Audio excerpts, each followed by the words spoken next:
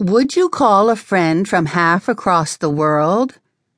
If you'll let us have his name and town and state, you shall see and hear your cracking question hurled across the arch of heaven while you wait. Rudyard Kipling, from The Secret of the Machines. ...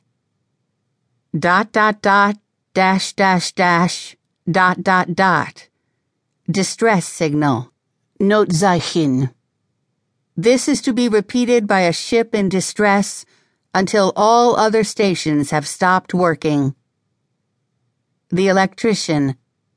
5 May 1905. Surviving passengers and crew of Titanic owed their lives to two giants of transatlantic innovation, Samuel Morse and Guillermo Marconi. Their combined achievements from opposite sides of the ocean established an incredible communication linkage connecting continents, countries, and ships. Not surprisingly, their names have entered the language. There is the verb coinage to Morse, and millions of Maxtone-Grahams have been dispatched and delivered. Hence, they become obligatory subjects of this opening chapter.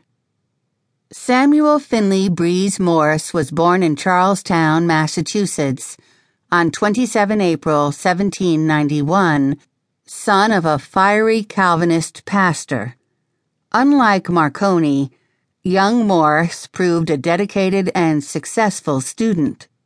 After completion of his schooling at Phillips Academy in Andover, he was admitted to Yale, graduating Phi Beta Kappa in 1810 at the age of 19. A talented artist, Samuel elected to support himself by painting portraits, a decision only grudgingly accepted by his father. He traveled to England, remaining there to study throughout the War of 1812. After he returned to the United States, portrait commissions began to accrue, including one from the White House.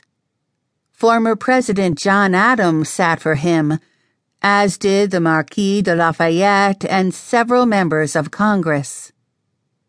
Morse might have remained a successful portraitist, but for the tragic loss of his beloved wife Lucretia, about whose mortal illness he learned too late to reach her bedside.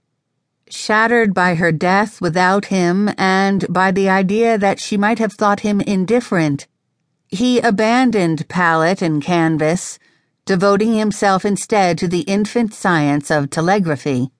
Aboard a westbound ship sailing from England, he had struck up a chance acquaintance with fellow passenger Dr. Charles Jackson, doctor and inventor, who suggested that a message might be sent quickly along a wire.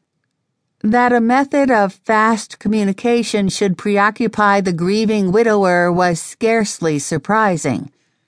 Morse perfected both a transmitter and receiver, and, most important, an alphabetical code. The first that enabled signals to be sent along a wire via electrical impulses. Exactly like Marconi to come, he battled rival patent holders of his time. Several minds were working along the same lines.